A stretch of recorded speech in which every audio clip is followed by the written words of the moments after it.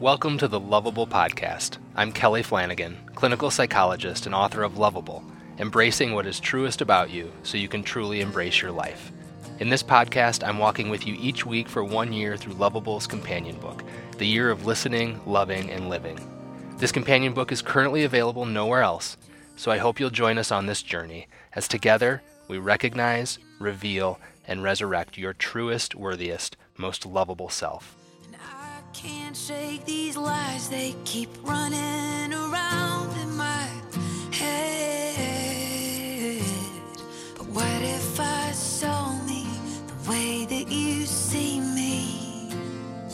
What if I believed it was true? What if I traded this shame and self-hatred for a chance at believing? Welcome to episode 41 of the Loveable podcast. This week we're going to be talking about how something that you've always been taught is one of the best of things may actually become one of the worst of things. We're going to talk about how the thing that is supposed to sustain us actually detains us. We're going to talk about how the thing that is supposed to inspire us actually conspires against us. What is that thing? That thing is called hope. By the end of this conversation, I believe you'll be done with dreaming about what you love to do, and you'll be more interested in pursuing what you love to do. Before we get going, though, I want to remind you, the comprehensive Loveable study experience is available now. Everything we've been working through in this podcast, all of the written content that goes along with the year of listening, loving, and living, as well as an individual and group study guide for Loveable, is available for free on my website. You can go there right now to get it at drkellyflanagan.com/experience. Again, that's drkellyflanagan.com/experience. While you're there, you can sign up for my mailing list at the top of the right sidebar. You'll immediately get a free ebook entitled The Marriage Manifesto, Turning Your World Upside Down, and you'll also get a free sample of Loveable. And then each week, you'll get one email on Wednesday mornings with a link to this podcast and to my every other week blog post. And of course, if you want more than just a sample of Loveable, you can go to Loveable041.com. That's Loveable041.com to find out all about it. It's available wherever books are sold in paperback, digital, and audio, so check it out wherever you like to buy books. Support a local bookseller if you can. All right, let's get into this week's conversation. How hope immobilizes us, and how hopelessness can become one of the most creative forces in our life. This one can be life-changing. Thanks as always for listening in. Hello, Facebook Live. Welcome to week 40 of the year of listening, loving, and living, which is entitled How Hopelessness Can Become Our Best Hope. In recent weeks, we've been talking about all of the internal barriers to identifying and living our truest passions, including the prohibitions we feel against wanting good things, the discouraging voice of shame that continues to speak within us, outdated mental rules about what might actually be possible in our life, and the belief that we have to be fully formed before we can start. This week, we're going to talk about another barrier, one that hides in plain sight, one that we often think of as an asset, but may be undermining the practicing of our passions. We're going to talk about hope. Before we do, though, let's check in about your experiences so far in these months of living, these months of reconnecting with your truest passions and identifying the resistance that arises as your passions become more clear. What clarity are you achieving, and what are you noticing about the form your resistance is taking?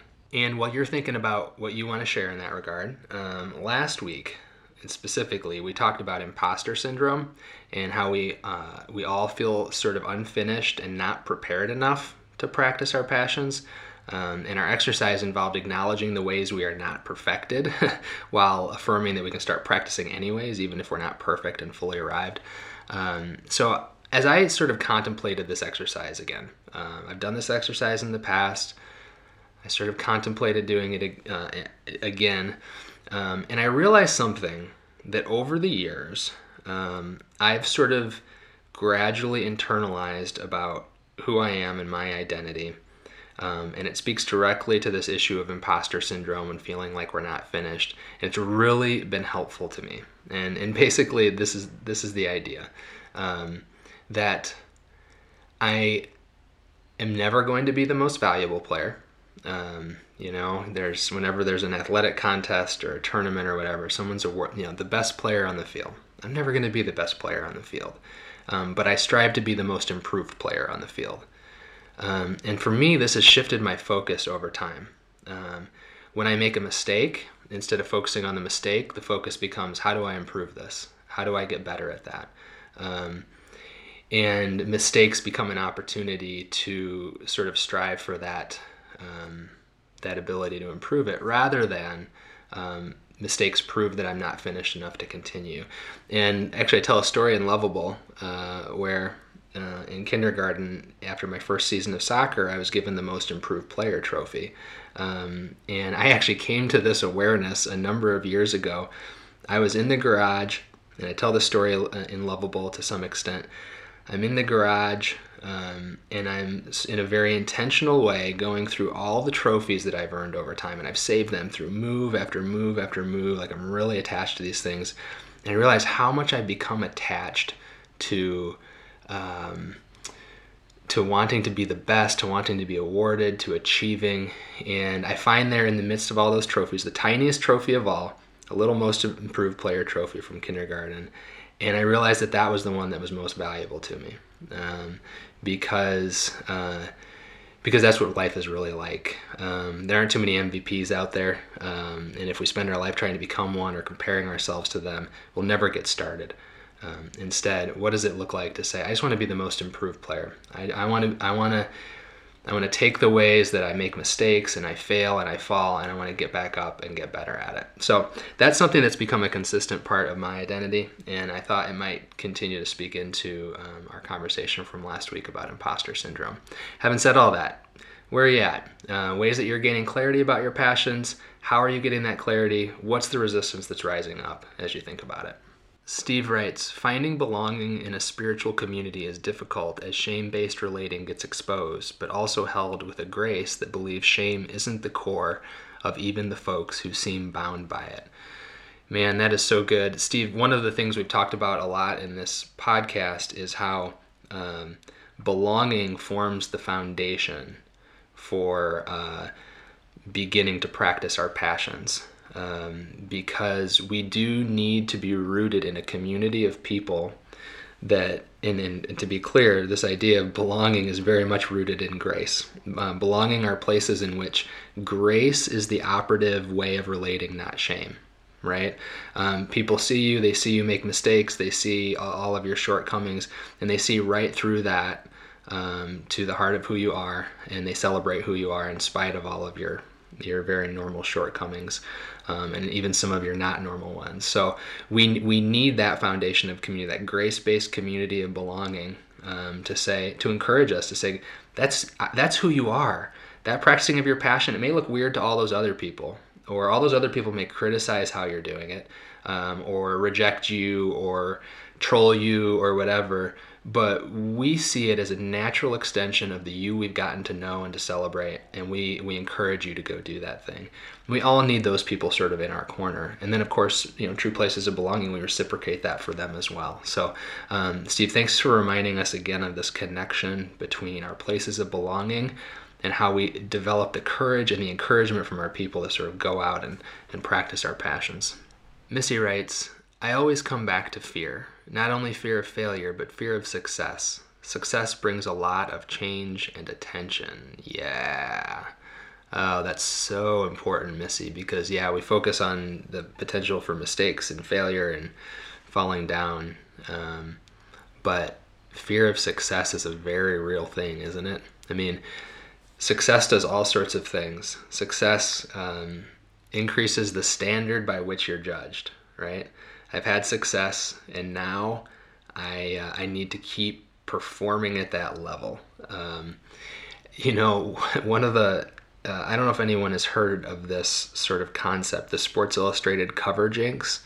The way the legend goes is that landing yourself on the cover of Sports Illustrated jinxes you so that you perform badly in your next performance or game or whatever. But there's a very real statistical explanation for that phenomenon, and it's called regression to the mean, which is when, in other words, if you perform so extraordinarily that you end up on the cover of Sports Illustrated, well, no one can maintain that level of performance every week, right? You're exceptional for a week. And so next week's performance is probably going to just be your typical performance, and it's going to look bad compared to the previous extraordinary one, and so you're going to look like you were jinxed, right? And I think that's a big part of the fear of success is I did so well to earn this attention, to sort of get in the spotlight, and I can't perform that well every week. I can't perform that well every time out. And so my typical ordinary performance is going to start to disappoint people. That's the fear, right? And we attract more attention with success. People start to pay attention. That's if one person was paying attention and then you're successful and 100 people are paying attention, that's 100 times more people who can reject your next performance.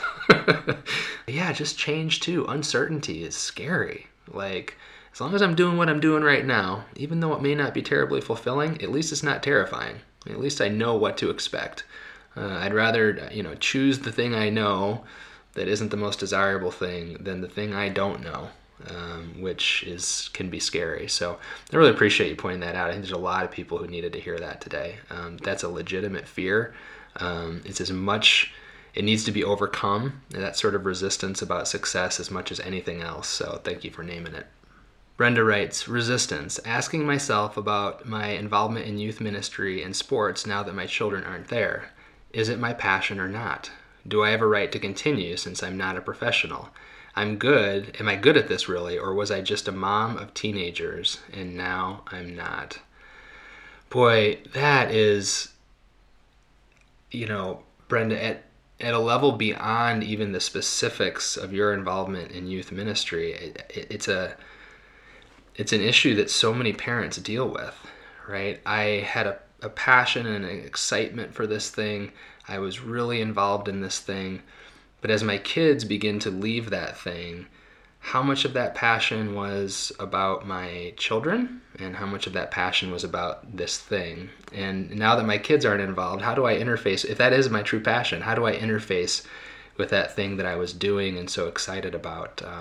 Those are really great and thoughtful questions to be asking. And do I have a right since I'm not a professional? Am I good at it?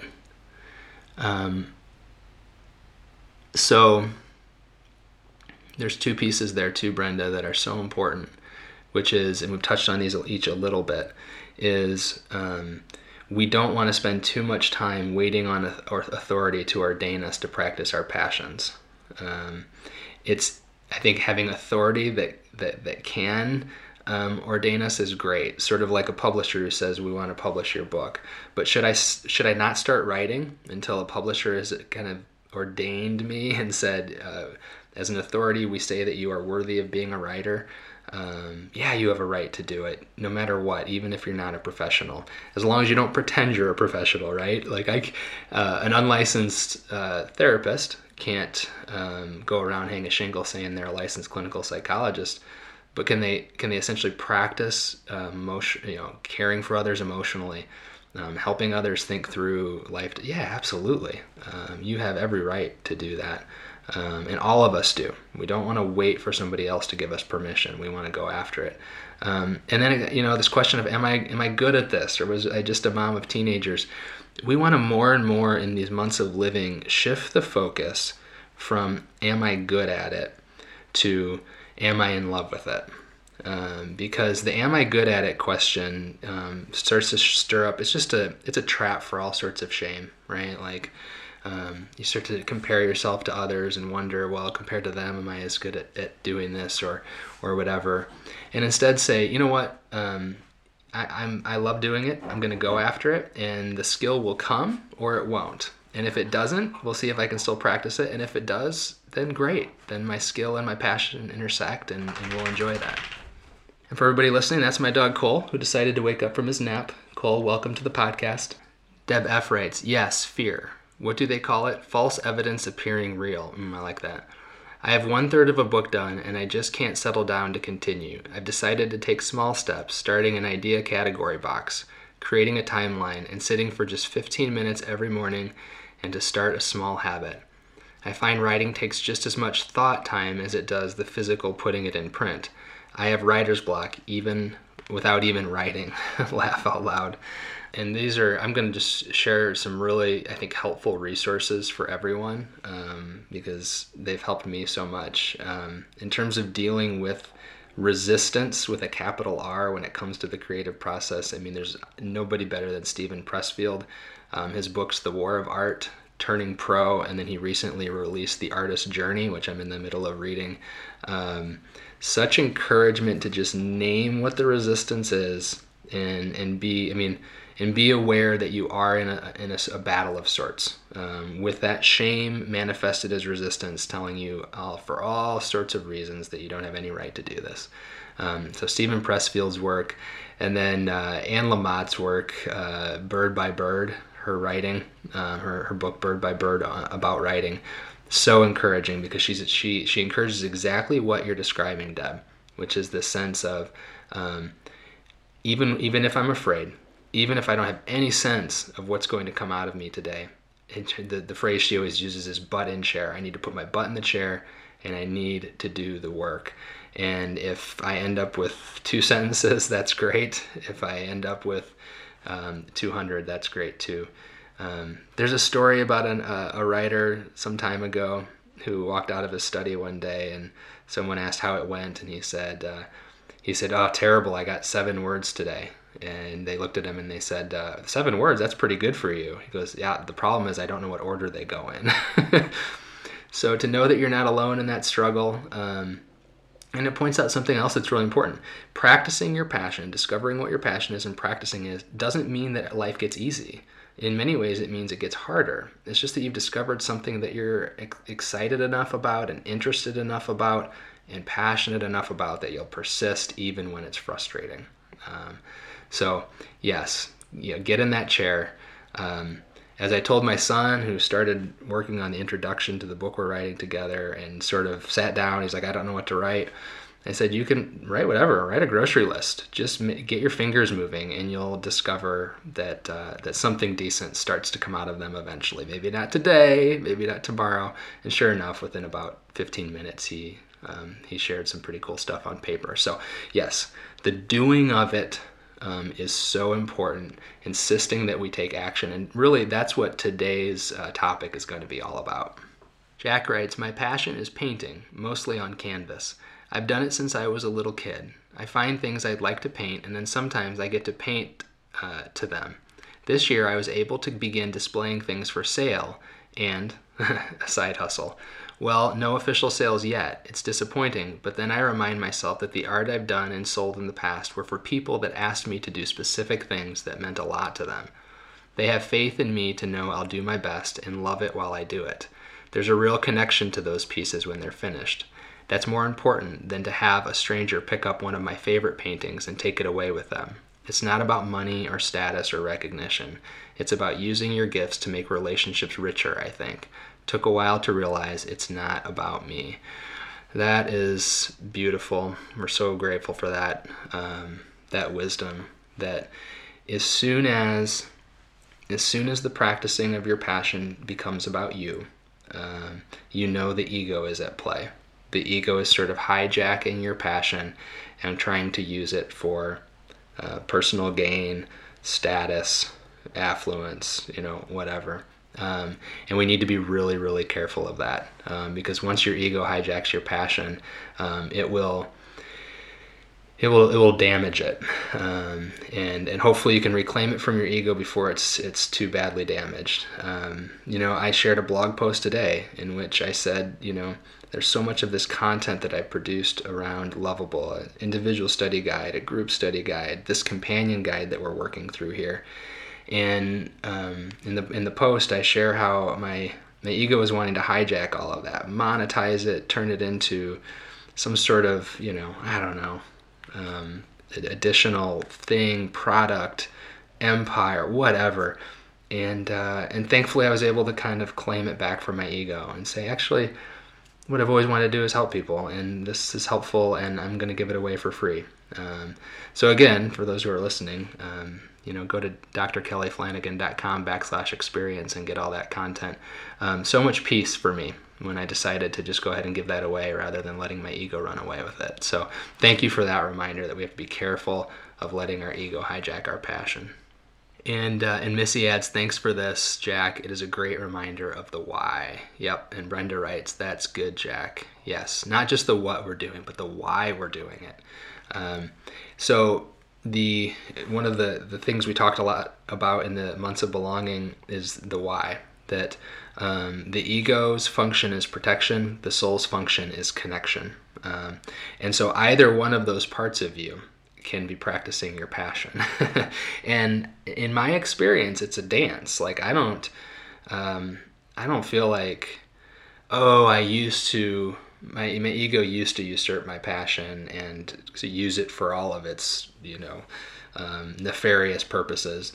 I think it's a constant dance. Like in the middle of a piece of writing, I can find my ego starting to take over, right? And now I'm practicing my passion for different reasons, for a different why. So we want to be constantly sort of mindful of and monitoring what part of me is in charge right now in terms of practicing this passion. Missy writes, I also believe our passion is not related to our own mission, but God's mission. And Deb F writes, I agree, Missy.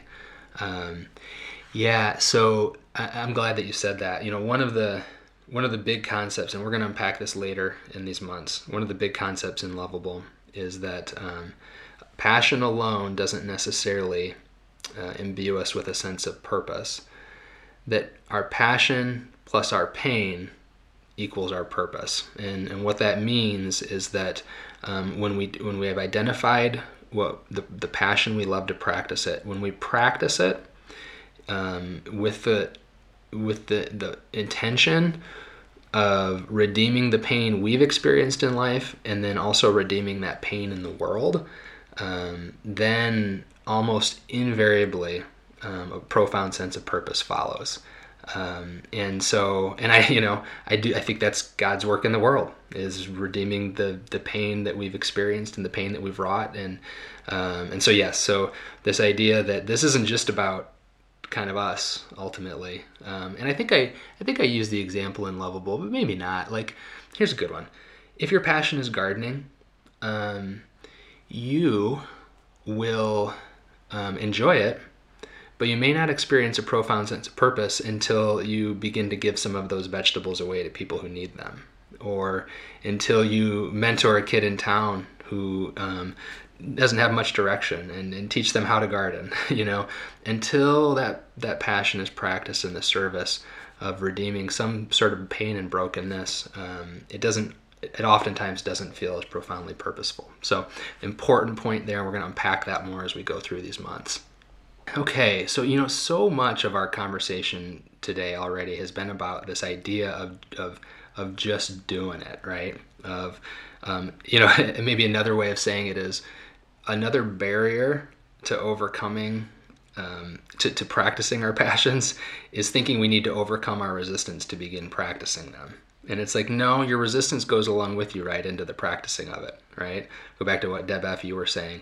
If you wait until you feel super excited about sitting down and writing, you may never sit down and write. You have to sit down with your resistance, your anxiety, your fear, your shame sitting right there next to you. And what you hope to do is you hope that your heart types instead of your shame, that your soul is sort of in charge of the process as much as possible, even though they're all there with you, all that uncertainty and shame and resistance and fear. So I think what we'll do is we'll kind of continue with that theme of doing, and we'll get right into this week's content, and then continue the discussion from there. Okay, so this is one of my favorite, out of this whole year of listening, loving, and living. This is one of my favorite weeks of the year, and this is what I'm going to do. I'm going to try to take your hope away from you, so that you'll quit hoping and start doing. All right. It's week 40 of the year of listening, loving, and living, which is entitled How Hopelessness Can Become Our Best Hope. Several springs ago, as the long, bitter Chicago winter persisted well into March, my wife and I started hoping for something different.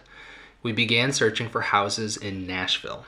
Every morning, we'd check our weather app for the temperature in Nashville, and every night we'd scan our email for new home listings. By the time we fell asleep, we'd be dreaming of an acre of wooded land in the temperate winters and rolling hills of Tennessee. It gave us hope. Eventually, though, summer arrived, and we stopped looking at Nashville listings. Hope is a wonderful thing when it feels like the wind at our backs, carrying us toward the good things we desire. But if we're honest with ourselves, sometimes, maybe even most of the time, we hope so we don't have to change anything at all. Kids, for instance, sit in school and daydream about summertime so they can endure the monotony of the classroom. And sometimes we all live our lives like dazed school children. We dream of future possibilities in order to endure present realities. We imagine something beautiful so we can accept something that isn't. We use our hopes to inoculate ourselves against our lives, instead of allowing our lives to propel us into the things for which we hope. Hope can be a beautiful thing because it gives us direction and imbues our lives with a sense of purpose and meaning. But hope can also be the worst of things because sometimes we settle for having a direction rather than walking in that direction. Sometimes our numbered days are spent hoping and waiting instead of acting and living. Sometimes hope can actually keep us stagnant. High school students hope their study habits will improve with a change of scenery in college, but it doesn't happen and they fail out. Hope that doesn't happen to your boys, Brenda. It apparently hasn't happened to your senior. Young people hope they will feel more secure once they are dating and married, but it doesn't happen and they end up either codependent or divorced. Married people hope their marriage will get better when a kid comes along, and then they hope it will get better when the kids leave home, but it never does, and they spend a lifetime waiting for love instead of learning how to love. Employees experience an oppressive job, and they imagine returning to school and doing the thing they've always loved to do in the margins of life, but the imagining provides just enough relief to guarantee it will never actually happen. Several years ago, I attended a continuing education seminar in which therapists learned therapeutic interventions by becoming the clients. I actually talk about this particular continuing education seminar at the very beginning of Loveable. I share a different experience from that weekend. But here's this one. At one point during a lengthy meditation, the instructor had us visualize a filing cabinet. He instructed us to open a drawer and to see inside the drawer a series of folders, one for each year of our life. We opened the folder corresponding to the current year and envisioned there a scene in which we are with a group of our loved ones, doing the thing we always do to hide and to keep ourselves safe in relationships. The visualization made me sad. Next, we put the folder away and pulled out the folder 5 years down the road. This time, I expected to envision a new, hopeful scenario, but instead he gave us the exact same instructions. Imagine doing what you always do. This time, the visualization made me uncomfortable. The exercise continued with the folders corresponding to 10, 15, and 20 years in the future. Each time, he gave the same instructions. By the end of the exercise, I was angry, and so was everyone else in the room. People were demanding to know why, in a therapeutic exercise, he wouldn't help us to envision change. And he explained, by envisioning change, you would have been robbed of the experience of not changing. You need to suffer the reality of not changing, and by suffering it, you may actually be motivated to change it. Otherwise, you will just plan on changing it. He called it creative hopelessness. Hope is a beautiful thing, but hopelessness is a beautiful thing too when it gets us agitated enough to say, no more, enough. I have one chance at this life, and I won't spend one more day doing the same old thing. I once heard an interview with a Jewish rabbi. He said we all waste our lives trying to avoid suffering. Instead, he said we should wrestle with our suffering and refuse to let it go until we have received a blessing from it. What if the crises we experience, the oppression we live through, the restless feeling in our hearts, and the itching in our brains to do something different are the things we shouldn't release until we have received a blessing from them? And what if the blessing is a hope lived instead of just a hope hoped? Is it possible the thing we want to do in the midst of our troubles is the thing we were made to do every day? Life isn't about hoping, it's about making our hopes a reality. We are spending our lives hoping to live, but maybe we should spend them living our hopes.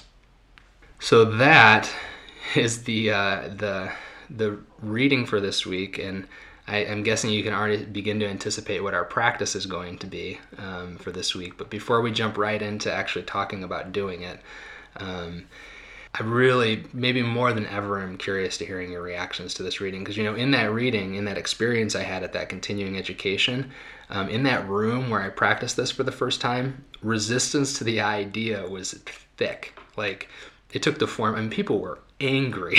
Like, why? We spent 25, 30 minutes doing that. Why would we spend 30 minutes just picturing nothing changing? and there was real anger about that. So as you think about this exercise, what resistance to this idea do you feel arising in you right now? Or in contrast, what possibilities do you see it opening up for you? What scenes do you, when you picture the same old scene lived out with regard to the passion that passions that you've identified, or the things you want to do, or the things you love to do, and you picture the same old scene of resistance sort of bubbling up, what scenes do you want to change right now as you think about that? Rebecca writes, having direction versus walking in that direction. That's good. And Deb F writes, great exercise. Having direction versus walking in that direction is probably the best way to summarize it. So sometimes having a direction sort of gives us just enough like hope and sense that something's about to happen, that it sort of robs us of the urgency or the tension or the internal conflict that would actually lead to us pursuing it, right? And so yes, that's a great way to frame it. Having a direction versus walking in that direction. Deb F writes, I just realized that I kept hoping to have more time to live my passion of writing when I'm retired. I'm 2 years retired. I've got nothing to show for it. Wow, that's quite a revelation. Talk about an aha moment. Deb, your willingness, your courage to sort of be honest about your own process is so valuable for the rest of us. And the value here is that, thank you for that. Like, you're giving us a window into how this plays out, right? I hope that someday when the conditions are right, then I'll be able to get started. But almost invariably, what you experience then is, once those conditions occur, if they do, is that some other form of resistance, replaces it, and you discover that actually your hoping was a form of resistance. And so, how do we cultivate instead a sense of urgency that conditions will never feel totally, particularly for us writers, conditions will never feel right to sit down and put yourself out there. Like, it's never going to be comfortable. It's never going to be easy. Stephen King, I saw an interview with him recently where, he's been at this 40 years, by any standards, probably the most successful, commercially successful fiction writer of all time. And he gets anxious every time he writes a book. Like, it doesn't go away, right? So if we're hoping for a time where conditions are right so that we'll just feel good about it, they probably won't happen. Deb, thank you for sharing that. Steve writes, Jacob wrestling even as he suffered with a hip thrown out of joint, refusing to release the source of his suffering until the blessing was given, which was an entirely new identity. Wow. Thanks for much to ponder in this creative hopelessness as we wait and ache. You know what, Steve? You're tracking so closely with where I'm coming from, that actually the story that the Jewish rabbi was referring to from, in his case, the Torah, was actually that story about Jacob, right? And this story where Jacob is wrestling with God all night, and his hip is thrown out of joint, and he refuses to quit wrestling until God gives him a blessing.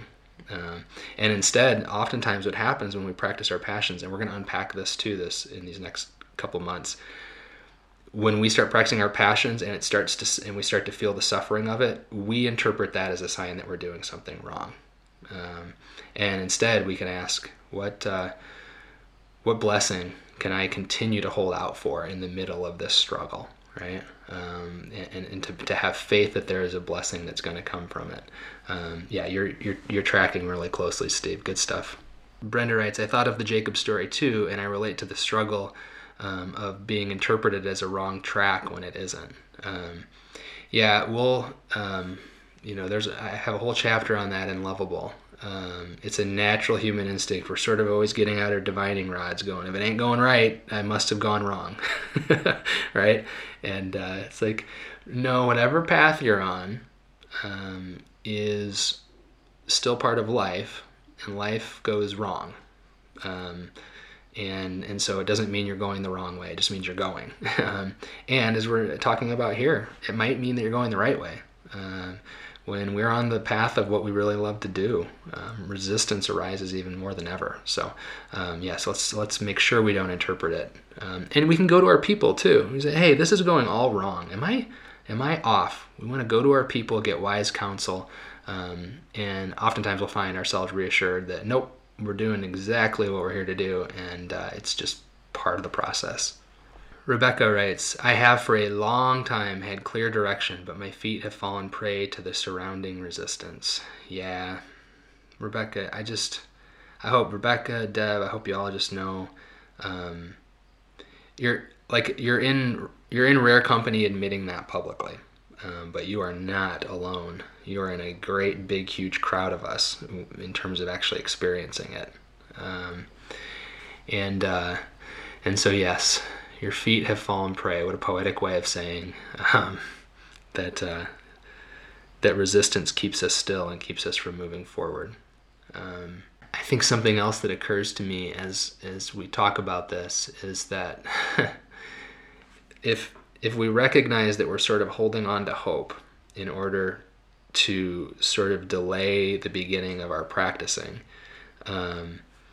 we also don't want to think, well then, okay, so that's the resistance then, and once I start practicing, my resistance will go away. I think it's the opposite. I think once you start practicing, right, once you, as Anne Lamott says, put your butt in the chair, or you get your feet moving, you plant the garden, whatever, then you're going to discover all the other forms of resistance that comes up. And one of the things we talk about in Loveable is that one of the things that will come up is your shame will return louder than ever. And so you'll discover that this practicing of your passion isn't an end point.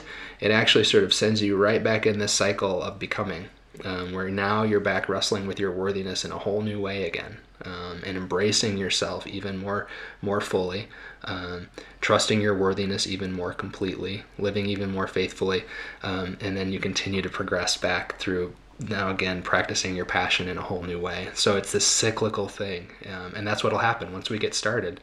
All sorts of resistance and shame, new stuff will come up, and that's the way it goes. It's not a sign that we're not doing it right. All right, so let's continue this discussion, this topic, by getting into this week's exercise, which I don't think anyone is going to be surprised by. It's the Week 40 practice. Here we go.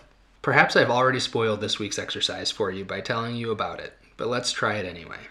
Begin by coming to mindfulness, which is to say, getting comfortable in a quiet place without interruptions, breathing naturally, slowly bringing your attention to the breath, becoming mindful of each moment in which your attention wanders from your breath, and then gently returning your attention to the breath.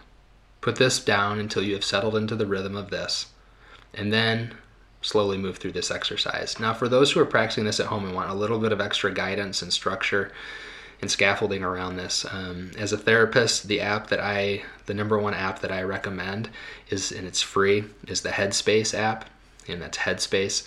And it's a free app that you can then eventually purchase subscription, which gives you access to more mindfulness-based practices. But this initial breathing practice, some basic education about mindfulness, and then some initial exercises around breathing, all available for free there. I have not had anybody who said that they didn't really take to the gentleman who created the app and narrates the exercises. So the Headspace app can be a great way to begin practicing this first paragraph of the exercise, just coming to mindfulness. Then slowly move through this exercise. First, begin to visualize a filing cabinet. Picture the material it is made of, the color, the nicks and scratches, the handles. Now pull out a drawer.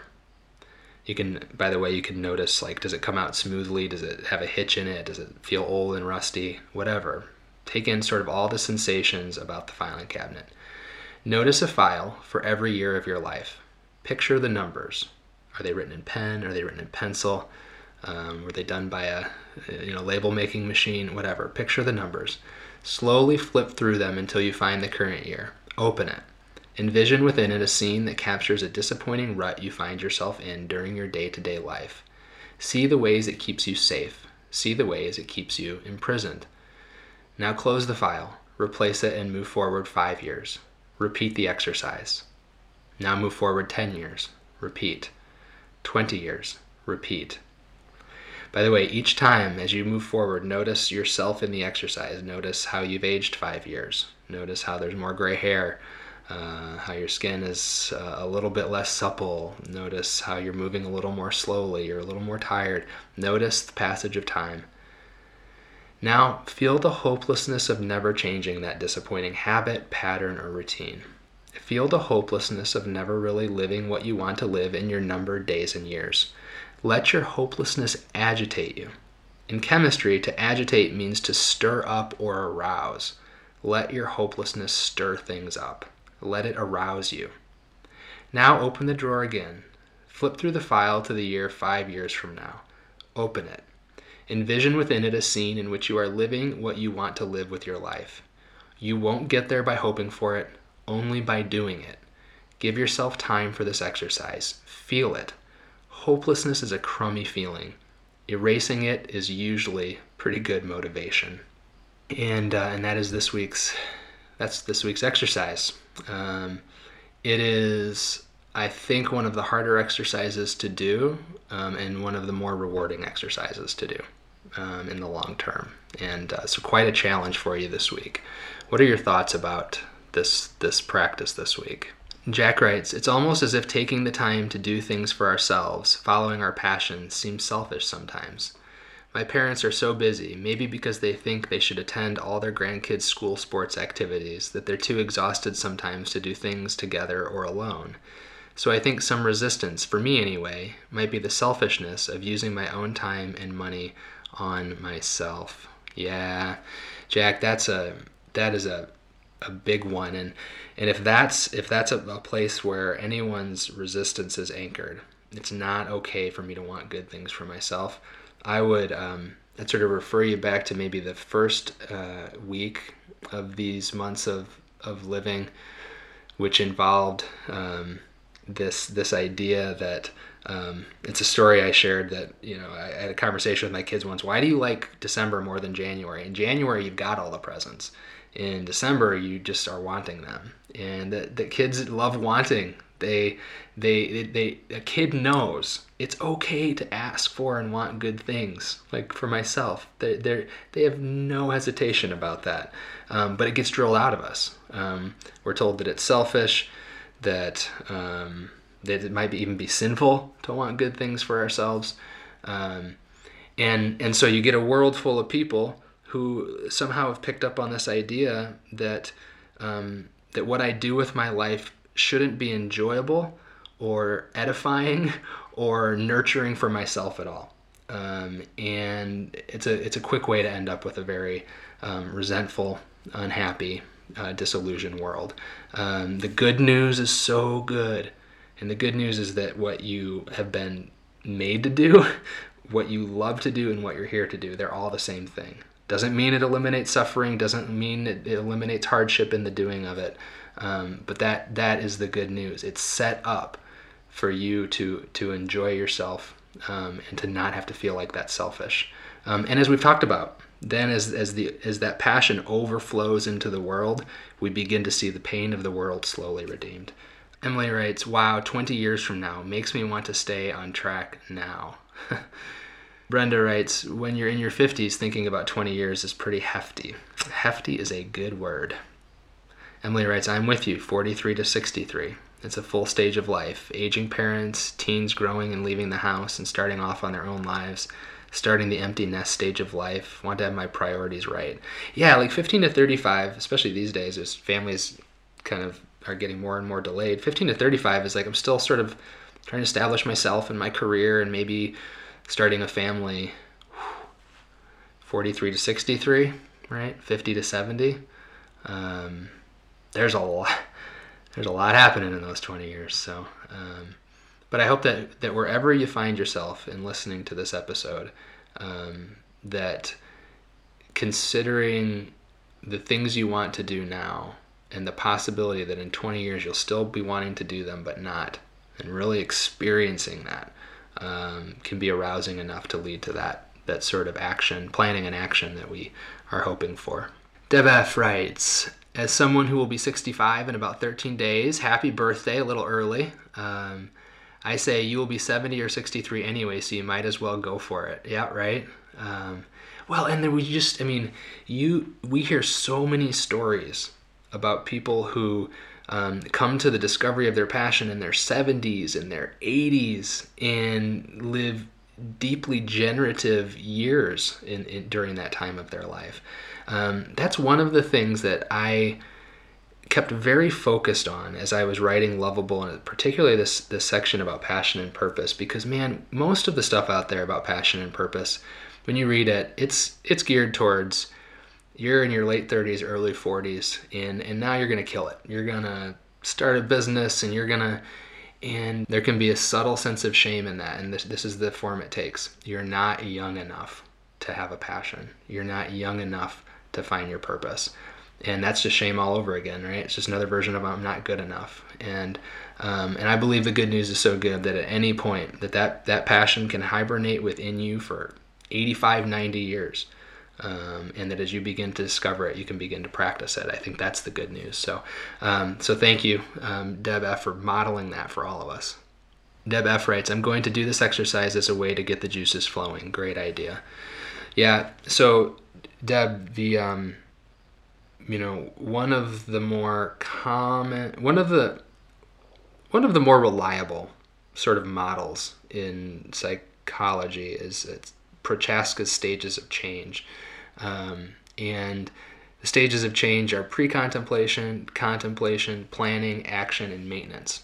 And a lot of us, when it comes to practicing our passions, we're in pre-contemplation, or we're in contemplation rather. We know we want to do something, and we're thinking about and hoping about doing it. And what Prochaska says is that emotional arousal is the number one experience that moves us from contemplation, from just thinking about doing it, to actually planning to do it, and then of course into action. And so you can't cultivate emotional arousal without giving yourself an experience. So this is a way to give yourself an intentional experience that begins to agitate in a way that can be redemptive. Okay, everybody, thanks again. I think for your courage to sort of share the things you're struggling with. That willingness to do that is it's found a redemptive purpose in the world. There are people who are listening to this and learning from your bravery and your vulnerability. So thank you. Next week, we're going to focus even more on increasing our sense of urgency about all of this, but in a much less agitating way, in a way that is, I think, rich and deeply soothing and invigorating. So it's going to be week 41 of the year of listening, loving, and living, which is entitled 5 Senseless Days That Could Make Sense of the Rest of Your Days. Until then, remember, you are lovable. Thanks again for joining us on the Loveable podcast. Remember, this companion book can stand on its own, but it stands a little taller and a little stronger on the shoulders of Loveable. So if you have not picked up a copy of Loveable yet, it is available wherever books are sold, and you can get it in paperback, digital, or audio format. If you'd like to simply download a sample of Loveable, you can go to my website, drkellyflanagan.com. That's drkellyflanagan.com. In the right sidebar, sign up to receive my blog post by email, and you will immediately receive a free sample of Loveable and a free copy of my ebook, The Marriage Manifesto. The music for the Loveable podcast is courtesy of Ellie Holcomb and is entitled Wonderfully Made from her album Red Sea Road. Until next week, friends, remember, you are lovable.